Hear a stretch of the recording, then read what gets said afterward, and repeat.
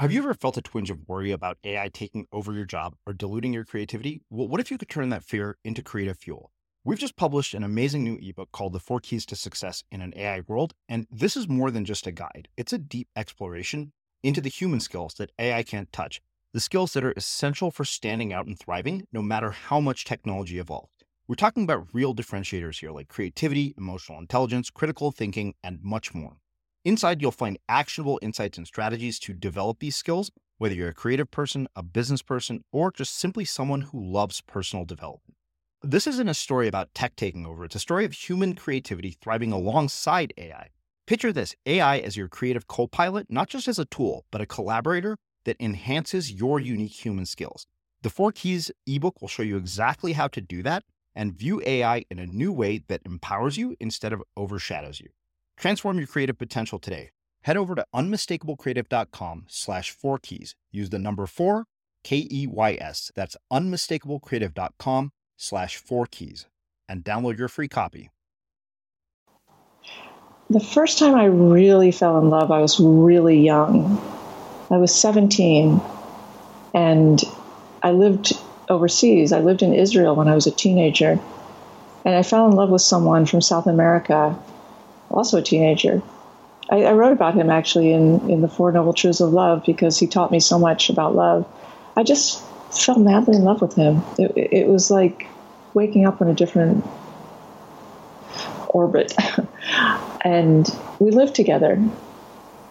And it was a deep love. It was not like a teenager love.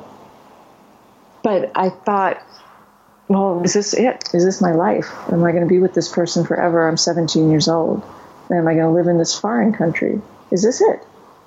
It could have been. But I was like, no, I have a lot more to live before something like this happens. Little did I know it'll be like 30 more years. But I have a lot more to live before something like this happens. I can't see it. So we would talk about breaking up and we would just hold each other and cry because it just didn't make sense to stay together or break up. So one night we would lie on our bed and cry. And one night he said to me, I think you should go home, meaning to America. And I knew that was heartbreaking for both of us. And I asked him what made him say that. And he said, because I love you more than I love us. And that was, oh my God. Who wouldn't fall in love with someone that would say something like that would have that understanding as a 19-year-old or a 219-year-old, whatever it is, to look at you beyond who you are to me. That is so loving.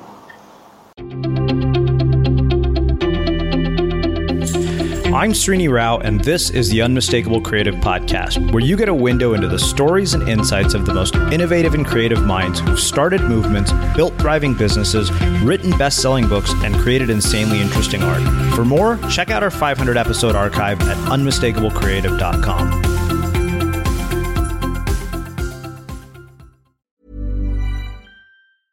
This is Paige, the co-host of Giggly Squad, and I want to tell you about a company that I've been loving, Olive & June. Olive & June gives you everything that you need for a salon-quality manicure in one box. And if you break it down, it really comes out to $2 a manicure, which is absolutely insane. It's also so easy to get salon-worthy nails at home with Olive & June. The difference between how your nails used to look when you did them yourself and now with the Mani system is a complete game changer. The best thing about Olive & June, too, is it's a quick dry. Dries in about 1 minute, lasts for 5 days, and full coverage in up to 1 to 2 coats. Visit oliveandjune.com/perfectmani20 for 20% off your first system. That's oliveandjune.com/perfectmani20 for 20% off your first system.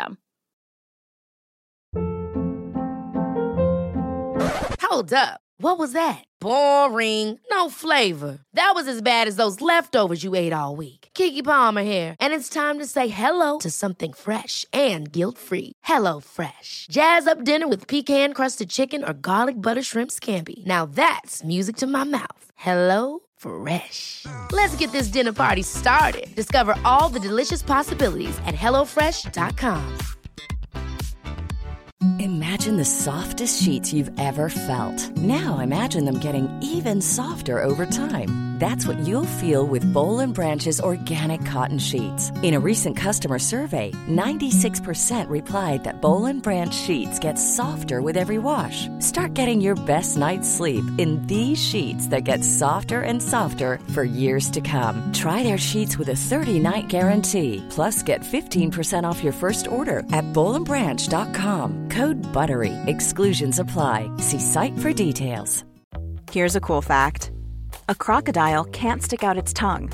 Another cool fact, you can get short-term health insurance for a month or just under a year in some states. United Healthcare short-term insurance plans are designed for people who are between jobs, coming off their parents' plan, or turning a side hustle into a full-time gig. Underwritten by Golden Rule Insurance Company, they offer flexible, budget-friendly coverage with access to a nationwide network of doctors and hospitals. Get more cool facts about United Healthcare short-term plans at uh1.com. There's never been a faster or easier way to start your weight loss journey than with PlushCare. PlushCare accepts most insurance plans and gives you online access to board-certified physicians who can prescribe FDA-approved weight loss medications like Wegovy and Zepbound for those who qualify. Take charge of your health and speak with a board-certified physician about a weight loss plan that's right for you. Get started today at plushcare.com/weight loss. That's plushcare.com/weight loss. plushcare.com/weight loss. As creators, we're always on the move. Whether it's a live podcast event, a pop-up shop, or a workshop, we're constantly interacting with community, and that's where Tap to Pay on iPhone and Stripe comes in. Imagine this. You're at a live event, a listener loves your merch, or a participant wants to sign up for your course on the spot. With Tap to Pay on iPhone and Stripe, you can accept their payments right there and then, right from your iPhone, so there's no extra hardware or no delays. Total game changer. It's not just for creators. Any business owner can do this. It's about making transactions smoother and much more personal, growing your business in your way. We've been using Stripe for our products and courses for a long time, and now with Tap to Pay on iPhone, you can take your business to the next level too. So visit stripe.com/tapiphone to learn more. Remember, folks, with Tap to Pay on iPhone and Stripe, your business is always at your fingertips. Susan, welcome to the Unmistakable Creative. Thanks so much for taking the time to join us. Thank you. Very, very glad to be here. Yeah. So, it's very nice to have you back here. We had you here, as you just mentioned before we hit record, I think right on the eve of my last book launch, where we did sort of a soulful exploration into inner wisdom.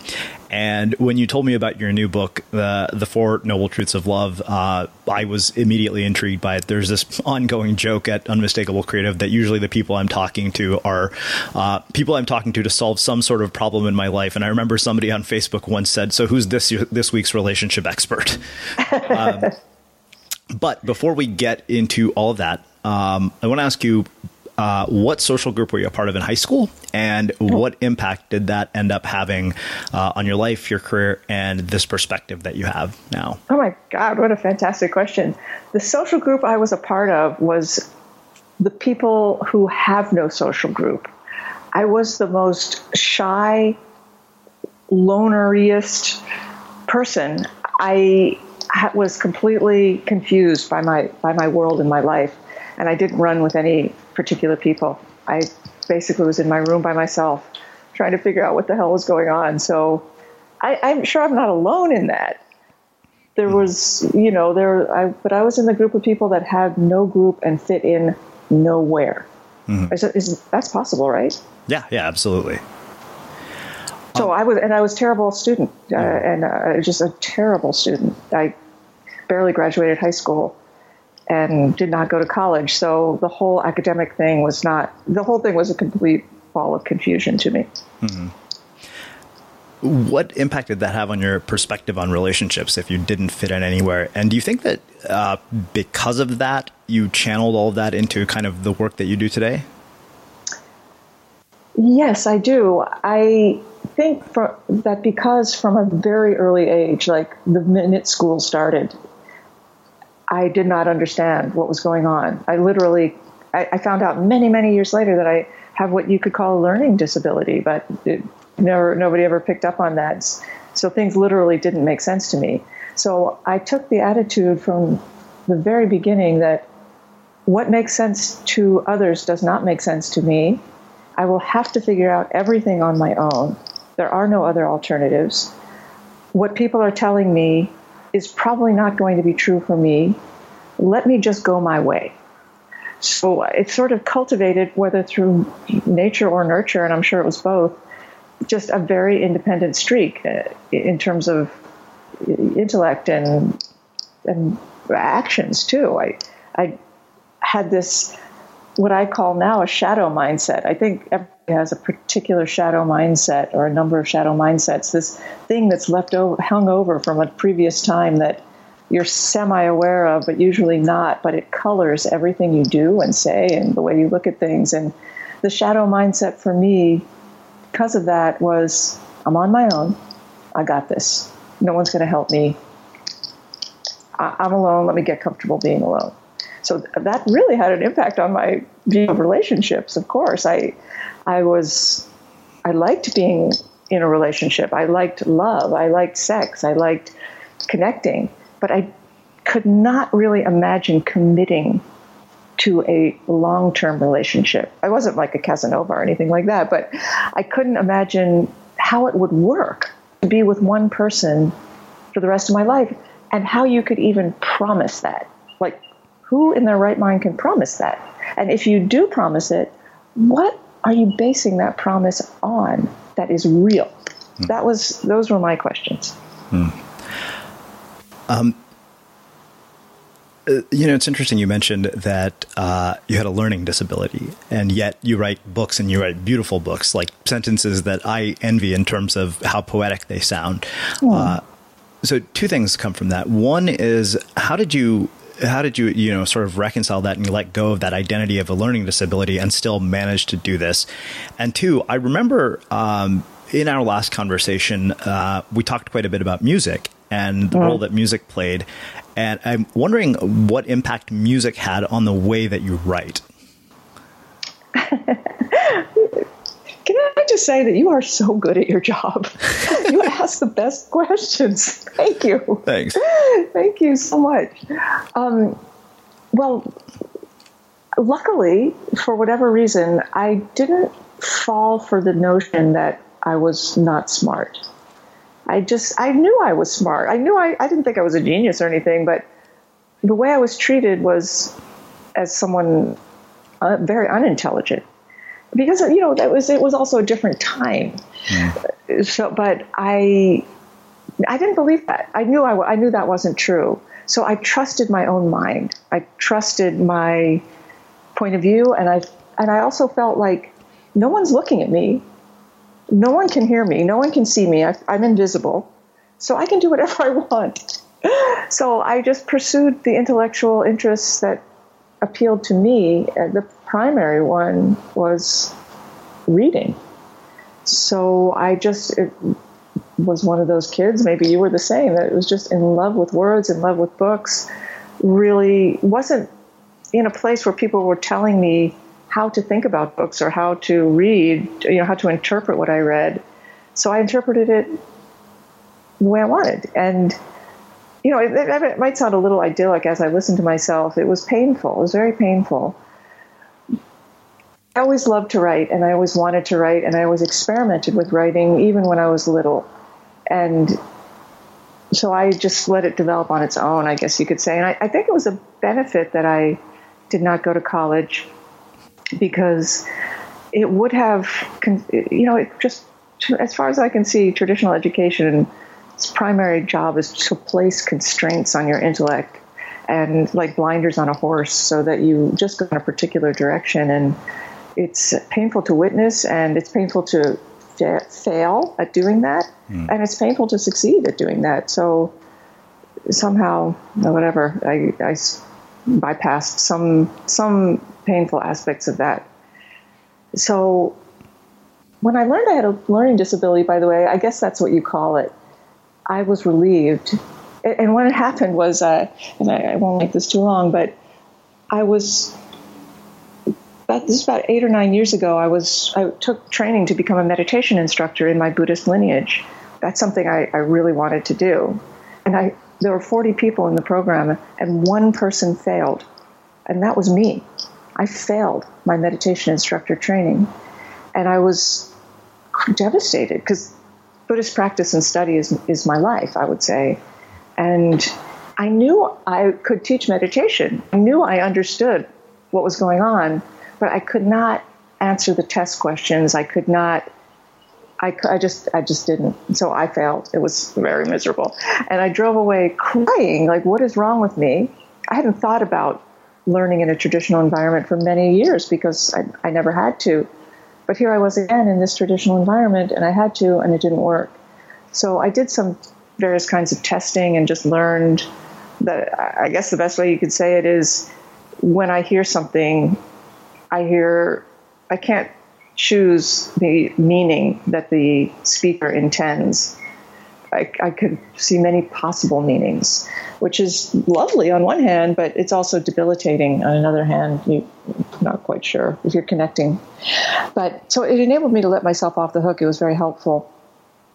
And in terms of music, yeah, the one thing that comes to my mind to say is, in Buddhist thought, there's a lot of emphasis on teachings on what they call emptiness, which doesn't mean that all phenomena are dead, all phenomena are null. Emptiness means empty of individual identity. Like you were not here, you could not be here without your parents, and they would not be here without their parents and the food they ate. And you didn't get here in a vacuum, and so in that sense, you are empty of a separate identity, which is kind of a weird thing to think about. But music is the thing that makes me understand the Buddhist notion of emptiness more than anything else, because you can't touch it. You can't smell it. Of course, you can hear it, but you can change so many things about it. You can change the tempo. You can change the lyrics. You can change the instrumentation. You can change certain aspects of the chord progressions, I imagine. But you still recognize the song when you hear it. And the identity of the piece goes beyond its individual components. So that's, I guess, a long-winded way of saying one of the billions of zillions of things that I love about music. And it remains really important to me. And in the acknowledgments for the Four Noble Truths of Love, I thank John Coltrane and Johnny Hartman, a singer who made a recording with John Coltrane, the only recording he ever made with a vocalist. A beautiful, legendary recording, because that was my companion as I was creating this work, and I feel my heart connection to them is somehow connected to this work. Probably I'm the only one who knows that or needs to know that. Does that make sense? Yeah, definitely. Do you remember what those early expressions of writing were? Was it just writing in journals? Was it writing for an audience? What were those early expressions? Yeah, I remember very clearly. I was interested. I loved science fiction, and like many, many, many kids in the 70s and 80s and up to this very moment, I loved A Wrinkle in Time. I loved that book. And that inspired me. And I guess I identified with the main character of Meg, who was just this outsider, nerdy person, but who felt that she had something to give, but needed very alternative circumstances to source that thing. So I wrote science fiction-y things with a character that was very much like Susan Piver in the lead role, and I wrote story after story after story. But I also wrote. We had an assignment once in school, an excellent assignment, to look at a picture, a book of photographs, and pick a photograph, and then write a story about that photograph. Right, not what does this photograph mean or what do you think these people are doing, but write something fictional based on this photograph. And that was a fantastic assignment. And after it was over, I just kept doing that with this book of photographs. And the other kind of writing I did I don't know what drew me to this, but now in my current life, I sort of see the through line is I would read the encyclopedia, things in the encyclopedia, and then try to summarize what I read in a shorter version. I'd write synopses of things about Ecuador or nuclear fusion or whatever it was that I was reading about, and I found it very enjoyable to try to reorder information in a simplified way, not to simplify it, but to make it more direct, in my opinion, my personal opinion as a 9-year-old. So, but now as a writer who works with Buddhist teachings in their application to ordinary life, I find that was a skill that I still enjoy using. You know what I mean? Mm-hmm. What does your day-to-day writing practice or creative practice look like today after having done so many books? It is very unsteady. It is. I know there are people are declaring the wars on art and insist on disciplined routines, and I love them and I bless them and I envy them, and I am not one of them.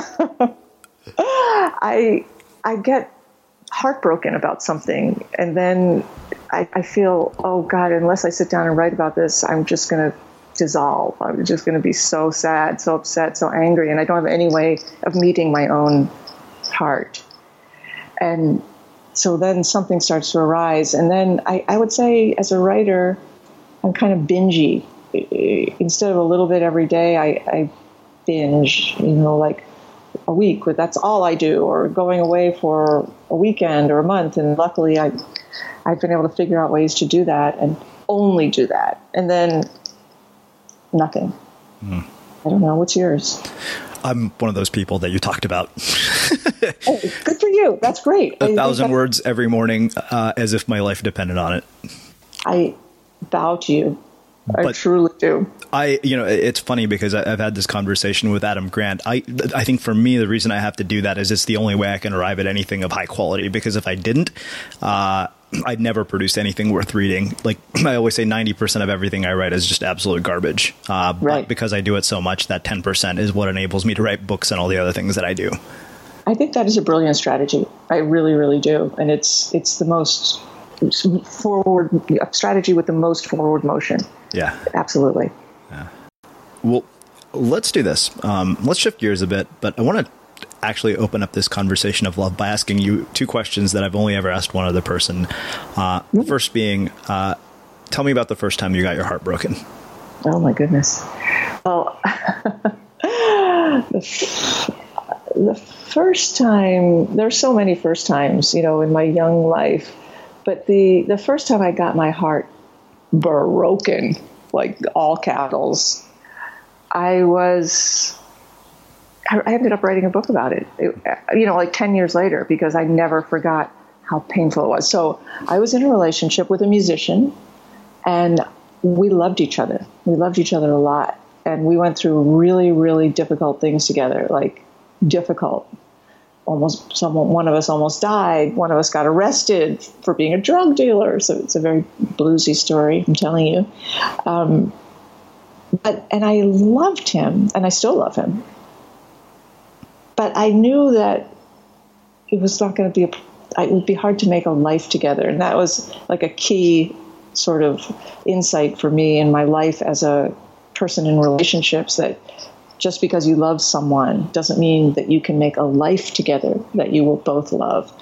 Somehow nobody points out that difference. Like you think, oh, we love each other, so naturally we should be able to make a life. But there's no connection to it's something that's important to learn about. So we would break up a lot at my behest, because I'm like, this is not, for a variety of reasons, this is not going to be a good relationship for us for the long term. Although there's so much love, and so much, I don't know what to call it, even just kindness, so much kindness. When we break up and get back together and break up and get back together. And then one time we broke up and he started going out with someone else. And my world cratered. Even though I wanted to break up. It was something about that. I choose someone else threw me into a hell realm where I did stupid things and thought stupid things and was unable to draw breath, I would say, for close to 2 years without feeling the power of this loss. I could not, to this day, I don't understand it. But that's basically the story. And I guess the addendum there is years went by, 5 years, 7 years, where we didn't talk to each other. But then we started talking to each other again, and we became really good friends. In fact, I'm going to see him later today in a few hours. And that's the only relationship I've ever had that ended where the friendship continued, like in this really honest way. So I'm grateful for that. We had a soul connection that's kind of cosmic. It's funny because I read that book right after I had my first real heartbreak. And I remember returning to it over and over and over every single day, looking through it for something that would make me feel better. How did you get over it? Yeah, you don't get over it. Do you? I mean, I don't know. I've thought a lot about it. This was the first year in which I had finally stopped thinking about it after 2 or 3 years. I thought I was over it. Like, it didn't hurt anymore, but it was still on my mind a lot. I would think about it every day, and I thought, this happened a long time ago. I'm annoyed that I'm thinking about this. And then, as weird as it might sound, I went and saw an energy healer a week later. I stopped thinking about it, and I actually had to catch myself. That's awesome. Yeah. That's great. I think, one of the things that I tried to write in The Wisdom of a Broken Heart is that the heartbreak itself is not solid, meaning even though it feels completely overwhelming in the first months, years, however long it is for you, because everyone's time frame is different, it blots out the sun. It blots out everything, or so it seems. But if you start to pay attention, even if you're in the most acute of the acute phases of it, there are moments where it's not there. Like you just wake up in the morning and the moment before you think about it, remember it, it's not there. Or you watch something on television or listen to a piece of music and your mind and heart goes to what you see and hear, and the heartbreak isn't there. But then it immediately rushes back, of course. So there are gaps in the heartbreak. And over time, I feel like the gaps just get bigger. But the heartbreak doesn't disappear. But the only thing that really closes the chapter in my mind is to fall in love with someone else. Even if it's a week later, that heartbreak disappears. Yeah. It's weird how that works. I very distinctly remember that line saying that this other person will just disappear from your consciousness. I never forgot that. I remember that very distinctly. Oh, that's interesting. I'm good. I'm glad. I think of all the lines in the book, that was the one. And I remember every time I read that, is my only thought was, when the hell is this going to happen? Yeah, and why hasn't it happened yesterday? Yeah, exactly. Understood. So to follow up that with something a little lighter, tell me about the first time you fell in love. When you're ready to pop the question, the last thing you want to do is second-guess the ring. At BlueNile.com, you can design a one-of-a-kind ring with the ease and convenience of shopping online. Choose your diamond and setting. When you find the one, you'll get it delivered right to your door. Go to BlueNile.com and use promo code LISTEN to get $50 off your purchase of $500 or more. That's code LISTEN at BlueNile.com for $50 off your purchase. BlueNile.com, code LISTEN. Hold up. What was that? Boring. No flavor. That was as bad as those leftovers you ate all week. Keke Palmer here, and it's time to say hello to something fresh and guilt-free. Hello Fresh. Jazz up dinner with pecan-crusted chicken or garlic butter shrimp scampi. Now that's music to my mouth. Hello Fresh. Let's get this dinner party started. Discover all the delicious possibilities at HelloFresh.com. Millions of people have lost weight with personalized plans from Noom. Like Evan, who can't stand salads and still lost 50 pounds. Salads generally for most people are the easy button, right? For me, that wasn't an option. I never really was a salad guy. That's just not who I am. But Noom worked for me. Get your personalized plan today at Noom.com. Real Noom user compensated to provide their story. In 4 weeks, the typical Noom user can expect to lose 1 to 2 pounds per week. Individual results may vary. Hey there, it's Michelle Norris. I'm host of a podcast called Your Mama's Kitchen. When I travel, I'm usually looking for a way to find a taste of home when I'm not at home. And one of the things I love to do when I am at home is entertain. And Airbnb allows me to do that. When I was in California recently, I rented a house that had a great kitchen. And when we were sitting around the table, we're all thinking, we're in someone else's house. Someone could be in all of our homes as well. If you have a home, but you're not always at home, you have an Airbnb. Your home might be worth more than you think. Find out how much at airbnb.com/host. I'm Sandra, and I'm just the professional your small business was looking for. But you didn't hire me because you didn't use LinkedIn Jobs. LinkedIn has professionals you can't find anywhere else, including those who aren't actively looking for a new job, but might be open to the perfect role, like me. In a given month, over 70% of LinkedIn users don't visit other leading job sites. So if you're not looking on LinkedIn, you'll miss out on great candidates like Sandra. Start hiring professionals like a professional. Post your free job on linkedin.com/people today. As creators, we're always on the move. Whether it's a live podcast event, a pop-up shop, or a workshop, we're constantly interacting with community, and that's where Tap to Pay on iPhone and Stripe comes in.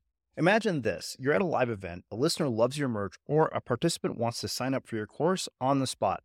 With Tap to Pay on iPhone and Stripe, you can accept their payments right there and then, right from your iPhone, so there's no extra hardware or no delays. Total game changer. It's not just for creators. Any business owner can do this. It's about making transactions smoother and much more personal, growing your business in your way. We've been using Stripe for our products and courses for a long time, and now with Tap to Pay on iPhone, you can take your business to the next level too. So visit stripe.com/tapiphone to learn more. Remember, folks, with Tap to Pay on iPhone and Stripe, your business is always at your fingertips. Oh. It's so hard to think of the first time as if they're sequential because each time is different. I've been really lucky in my relationship life. I've had good relationships. Like, normal pains and breakups, but generally speaking with good people who cared about me and who wanted to be cared about and, good human beings. I guess the first time I really fell in love, I was really young. I was 17 and I lived overseas. I lived in Israel when I was a teenager. And I fell in love with someone from South America, also a teenager. I wrote about him actually in the Four Noble Truths of Love because he taught me so much about love. I just fell madly in love with him. It was like waking up on a different orbit. And we lived together. And it was a deep love. It was not like a teenager love. But I thought, well, is this it? Is this my life? Am I going to be with this person forever? I'm 17 years old. And am I going to live in this foreign country? Is this it? It could have been. But I was like, no, I have a lot more to live before something like this happens. Little did I know it'll be like 30 more years. But I have a lot more to live before something like this happens. I can't see it. So we would talk about breaking up and we would just hold each other and cry because it just didn't make sense to stay together or break up. So one night we would lie on our bed and cry. And one night he said to me, I think you should go home, meaning to America. And I knew that was sort of heartbreaking for both of us. And I asked him what made him say that. And he said, because I love you more than I love us. And that was, oh my God. Who wouldn't fall in love with someone that would say something like that would have that understanding as a 19-year-old or a 219-year-old, whatever it is, to look at you beyond who you are to me. That is so loving. So he was a really good person to fall in love with and a hard person to leave.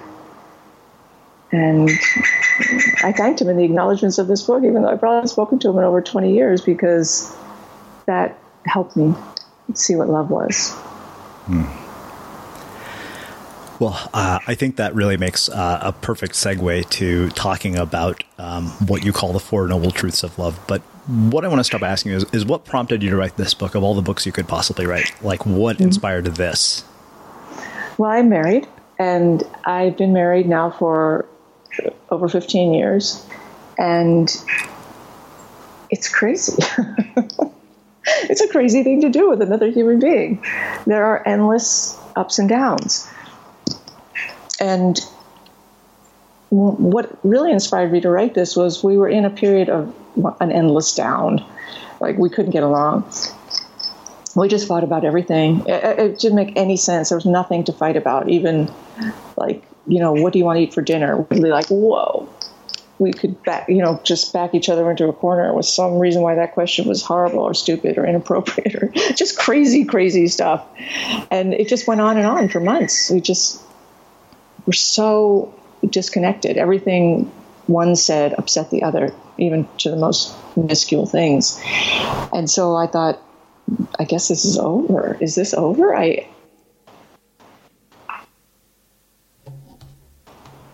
And I was crying one day, and I thought to myself, I don't even know where to begin fixing this, because we had tried everything. Talking, not talking, going to the therapist, having sex all the time, having sex none of the time, ignoring each other, being friendly to it. We tried everything. And I thought, I have no idea where to begin fixing this.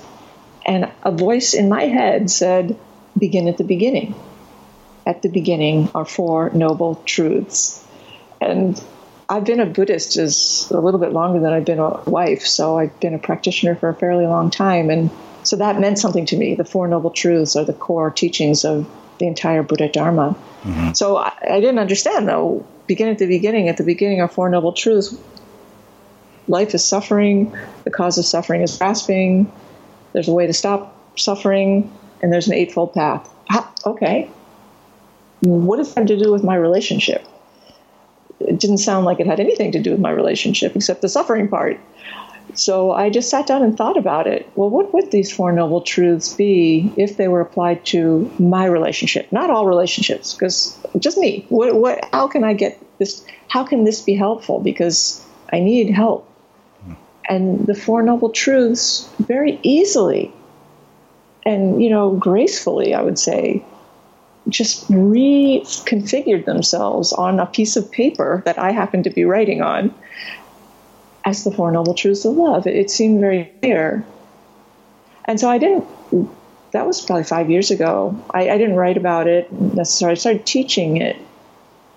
And then eventually I thought, well, I would like to write about this, because what is more important?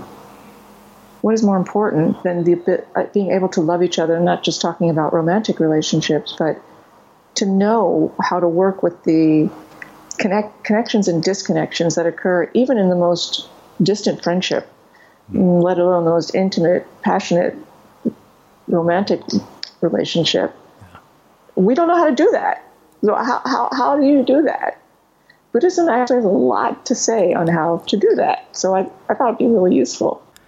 Well, let's get into each of the four truths. As I told you before we hit record, I was Instagramming stuff from your book as well as filling my Evernote. But the first one that you bring up is this notion that relationships are uncomfortable. And you say the truth is relationships never stabilize. When you solve one problem, another arises. There's actually no way to get comfortable. They're constantly in flux because relationships are alive. And yet there's, I think, this reptilian part of us almost that craves comfort and security. Mm-hmm. So why is that? Why do we think that things are going to stabilize? Why are we always thinking, okay, if this stabilizes, things will get better? Right. Yeah, well, I think there's so many ways to answer that question. And part of it is just human nature. We dating back to the amygdala years or whatever, when you're like, I just need to find someone to help me not get eaten by bears or something. And there's a part of us that just wants to lock that down. And okay, cool, that's cool. But I think the other piece of it is, for whatever reason, our culture has decided to hide the truth from us. And instead to present this idea that falling in love leads to an everlasting state of love. And falling in love is everything. It's amazing. It's so real. It's so powerful. It's so transcendent. It transports you to another realm. Absolutely. It's so powerful and real. But you can't have to come back to this realm at some point. But there's just very little to educate us on how you do that and why you would do that and what you do when you come back here. So, when most of us say we're looking for love, this is my discovery from writing about heartbreak and now love, we don't necessarily mean that exclusively. What we mean is we're looking for safety, or we're looking for someone to love us, and then we will love them back. So we want, not really looking for a relationship, we're looking for a cocoon with someone hot and funny and nice and whatever else you might like in another person. And there is no cocoon. There's this idea that all the problems that I face, my insecurities, my worries, my from the most basic, how am I going to eat and how am I going to get money, to the more, metaphysical, what is the meaning of my life and who am I? I think, I'm going to answer all those questions if I can find the right relationship. And then I will stop suffering. So the first noble truth in Buddhism is life suffering. It doesn't mean life sucks, by the way. It just means everything changes. That's the primal truth. That's the essence of our existence, is everything changes. And it's painful. But when we think, I'm going to stop that cycle of change and I'm going to establish myself somewhere solid and permanent through this other person, through this relationship. And that's a very unkind thing to do to yourself and another person. Make them a device in your search for comfort. There's another sentence that I ended up underlining from this particular truth. And you said, when it comes to love, this unkindness to self begins to mix in with our relationship. That struck me in particular because I did, some work with a dating coach who has also been a guest here on Unmistakable Creative. And one of the things he said to me that I really kind of stayed with me, he said, so often when somebody else doesn't want us, he said, it's largely not accepting ourselves that causes us so much pain. Not accepting ourselves that causes so much pain.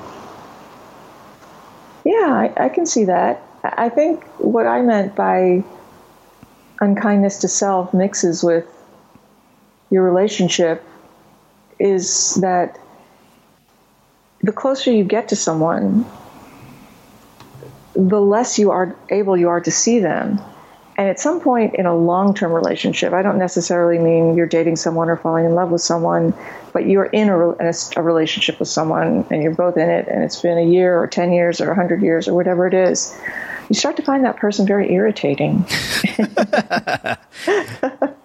It's quite disheartening. Yeah. But weird things tick you off, and weird moments, suddenly you feel very lonely, or they do something that you thought was adorable for a long time, and then you're like, ew, I don't like that. And I don't know what it is, but this, if you notice, and when I was a kid, I noticed this with my parents' friends, nobody seemed to like each other. And I thought, how does that happen? That there's this edginess and snappishness often in long-term relationships between perfectly nice people. So one way I realized that could be explained, in addition to just normal human emotional puniness that we all have, is we all have a tremendous harshness. I say all, even though there may be some exceptions, like maybe the Dalai Lama or something.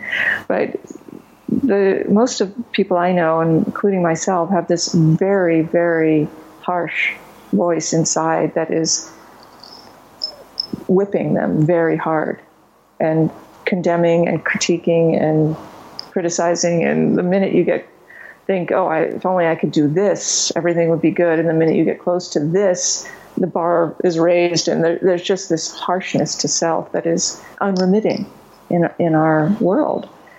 And the closer you get to someone else, the less able you are to differentiate between yourself and them. I think on an energetic level and even on a physical level, sometimes you sleep next to someone night after night after night, you feel like, oh, there's this one body here, or, this is so familiar to me.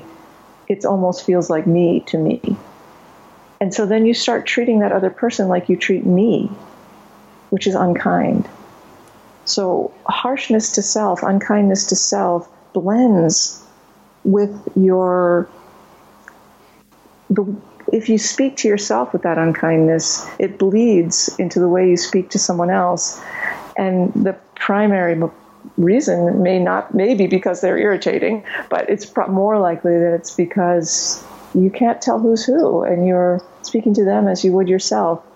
So there's some deep inner work, I think, not to solve that, because to solve that is asking too much.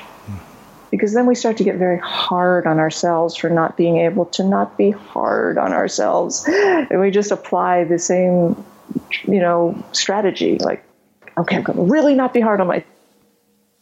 I'm going to give up until I stop. And if I screw up, I'm just going to get back up and try again. And if I fail, I'm a loser. And, well, that's not going to work. You cannot create peace through aggression.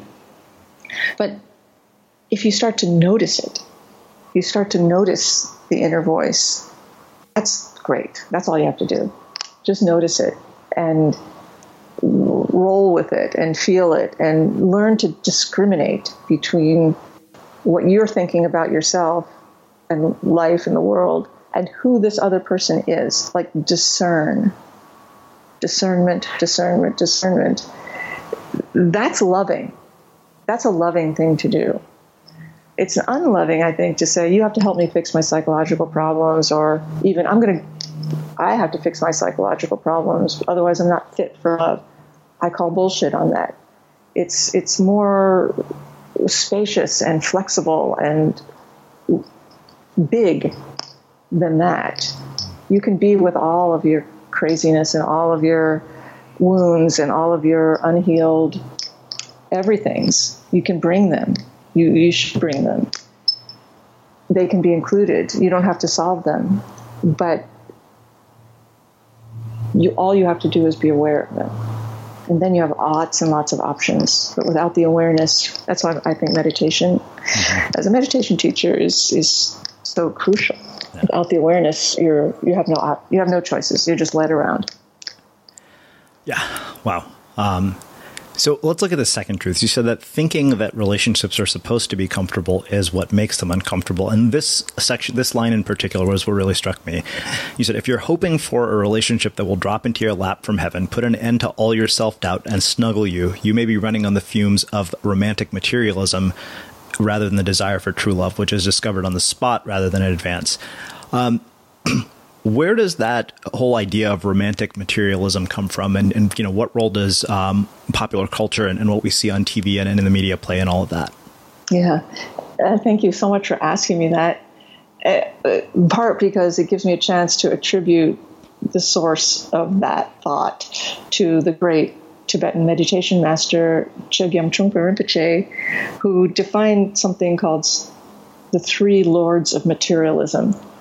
And he came to the West in this late 60s, Europe, and this early 70s to the United States, and found a lot of hippies who were spiritual seekers, or so they thought.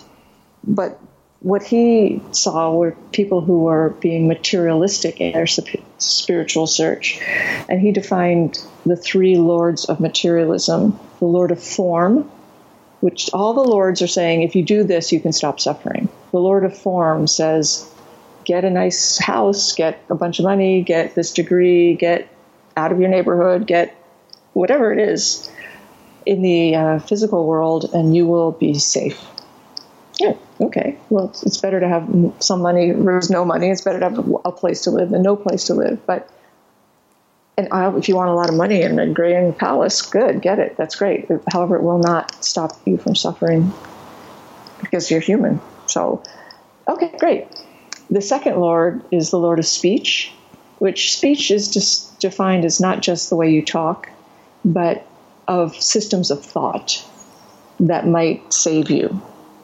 If you can get the right philosophy, the right psychology, if you can analyze things accurately, if you can explain them well, the Lord of Speech says, you will then be exempt from suffering. And the third Lord is the Lord of Mind, which says if you can have the right spiritual practice, if you can be really, really good at meditating, you will have a higher status among your fellow humans and be all Zen, quote unquote, or he didn't, Chogyam Trungpa didn't say that, obviously, but you will be exempt from suffering because you'll be in some permanent blissed out state. Ixnay, ixnay, ixnay, on the materialism. So all the three lords are saying, do these three things, and they're very insidious, and we all have, are in service to these lords. But romantic materialism along these lines, I made up, is thinking if I can find the right relationship, all my problems will be solved. My suffering will go away. I'll be safe, as we were sort of talking about earlier. So, it's if you're looking for something perfect and something that will snuggle you, those are great things, to have a beautiful relationship and be held with great tenderness. Those are really beautiful things worth longing for. But if you think, well, then I will be exempt from the sorrow of loss or the pain of change or the, grief of aging, then that won't happen. I'm sorry. No, not at all. The other piece of this is, the third noble truth, which was this notion of meeting discomfort together being love. Can you talk about that? Yeah, absolutely. It's really a great partner, I would say, is not someone who will cop to their actions, although that's a great thing. It's not someone who will constantly work to make you happier, even. It's not someone who will constantly work to make you more comfortable. It's not someone who will sit and talk with you about your problems endlessly, which is great. All those things are great. I'm in no way dissing those things, but rather than someone who will look at you or themselves as the source of the problem and then try to fix it, a great partner is one who will actually turn away from you to stand shoulder to shoulder with you. This is the mental image I have, and look at the problem together. Like, this is something that has entered our ecosystem. You may think it's my fault. I may think it's your fault. Let's let that go for a minute and look at this weather front that has just blown through. What is it? Let's experience it together. Let's feel it together. Now we really love each other. That's great. Oh, now we just could care less about each other. That's not great, but that's what's happening. Could be interesting, but let's just look at it. Or now I love you, but you don't really care about me, and now it's the opposite. Or it's like you're on this ride, because it is a ride in the sense that it's ever changing and moving. And can you be on the ride with that person through all the phases, excluding addiction, abuse, whether it's mental, physical, sexual? Obviously, that's not to be ridden. That's a different category. But the other kinds of, what I would call ordinary discomforts, which can range from anything like you're always late to you think you're going to have gender reassignment surgery and you forgot to tell me that. Those are very uncomfortable things. So, but they're not addiction or abuse or anything like that. So those things are not to be included, in my opinion. But can you be on this ride together? I remember when my husband and I got married, we had kind of a big wedding. It was nothing like what we intended, but it ended up being really fun. And someone gave me this advice who had just gotten married themselves. And she said, the best advice I can give you for your wedding is stay together. Like it's tempting. You get pulled away by your family, he'll get pulled away by his family, or you'll have different friends, but go stay connected to each other so that when you, at the end of the day, you will both have been at the same wedding. And that was really, really good advice. I should call her and thank her for that, actually, because that's a really good just analogy or metaphor. I'm not sure which one it is for the whole friggin' thing. Do it together. Wow. So this fourth noble truth, you say that there is a path to liberation from suffering. And this, line in particular really stood out to me. The truth is that relationships seem to be beyond our capacity to grasp. They arise, abide, and dissolve under mysterious circumstances. We have no idea why we fall in love with this person or that one. We don't know why love just disappears and then reappears. Chemistry is inexplicable. I have no idea what causes the blissful connections and devastating raptures that happen in my own marriage over and over.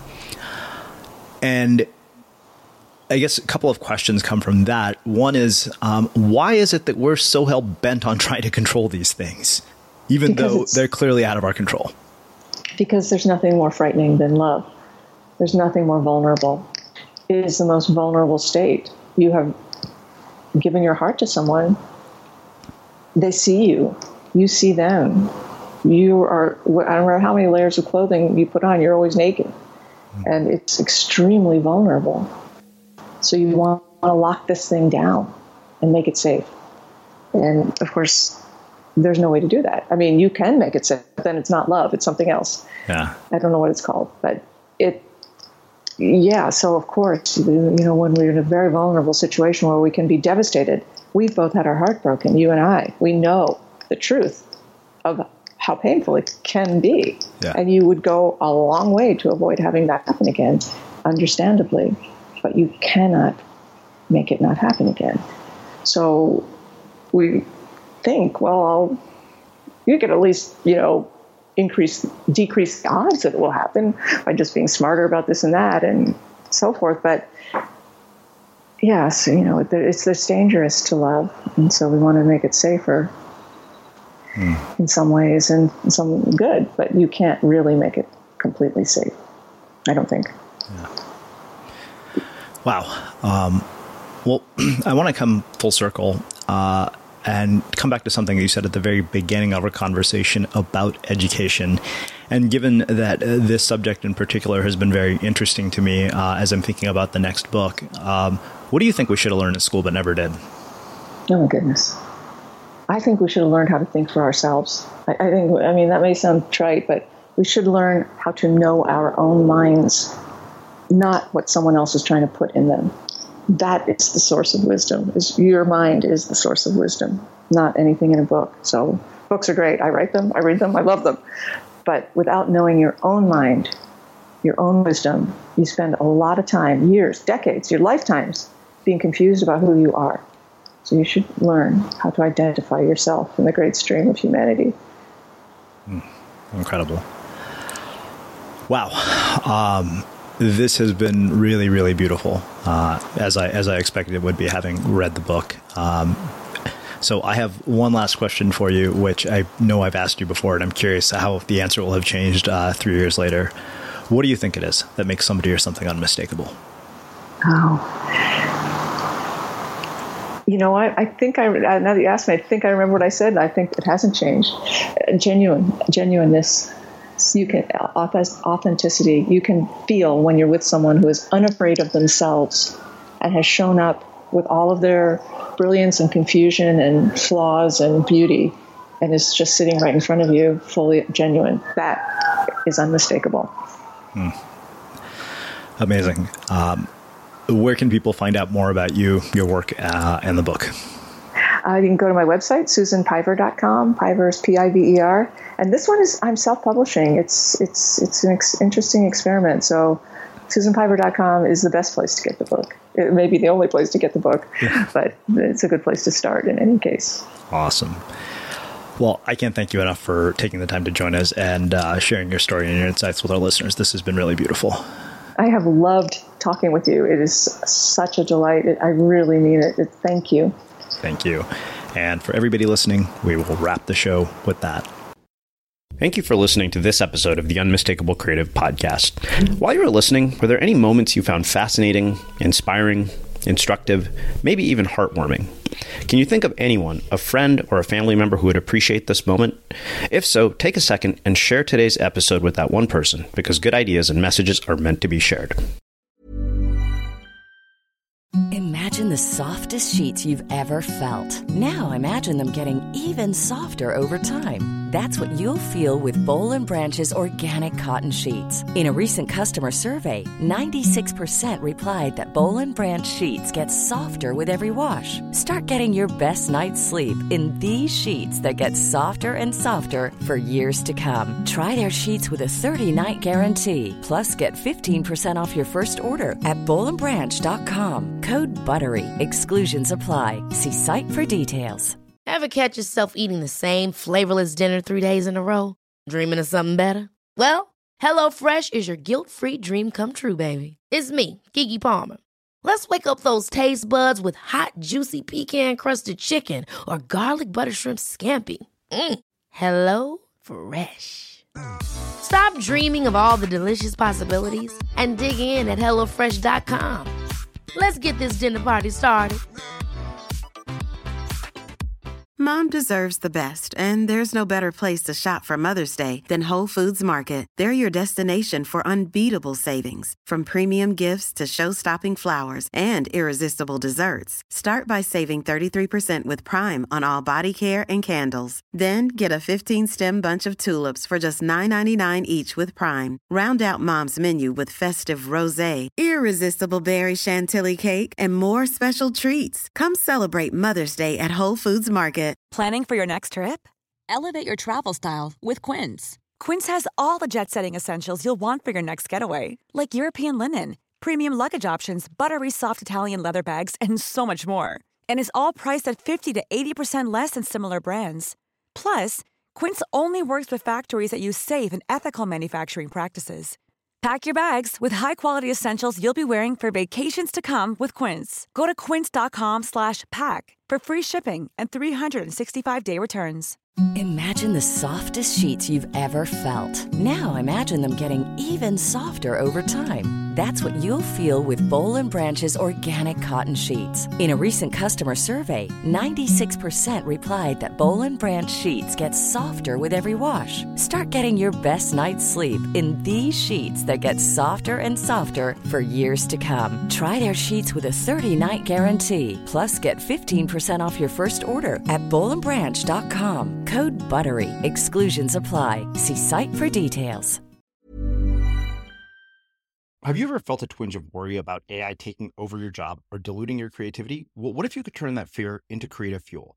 We've just published an amazing new ebook called The 4 Keys to Success in an AI World, and this is more than just a guide. It's a deep exploration into the human skills that AI can't touch, the skills that are essential for standing out and thriving, no matter how much technology evolves. We're talking about real differentiators here, like creativity, emotional intelligence, critical thinking, and much more. Inside, you'll find actionable insights and strategies to develop these skills, whether you're a creative person, a business person, or just simply someone who loves personal development. This isn't a story about tech taking over. It's a story of human creativity thriving alongside AI. Picture this, AI as your creative co-pilot, not just as a tool, but a collaborator that enhances your unique human skills. The 4 Keys ebook will show you exactly how to do that and view AI in a new way that empowers you instead of overshadows you. Transform your creative potential today. Head over to unmistakablecreative.com/4keys. Use the number 4, KEYS. That's unmistakablecreative.com/4keys and download your free copy.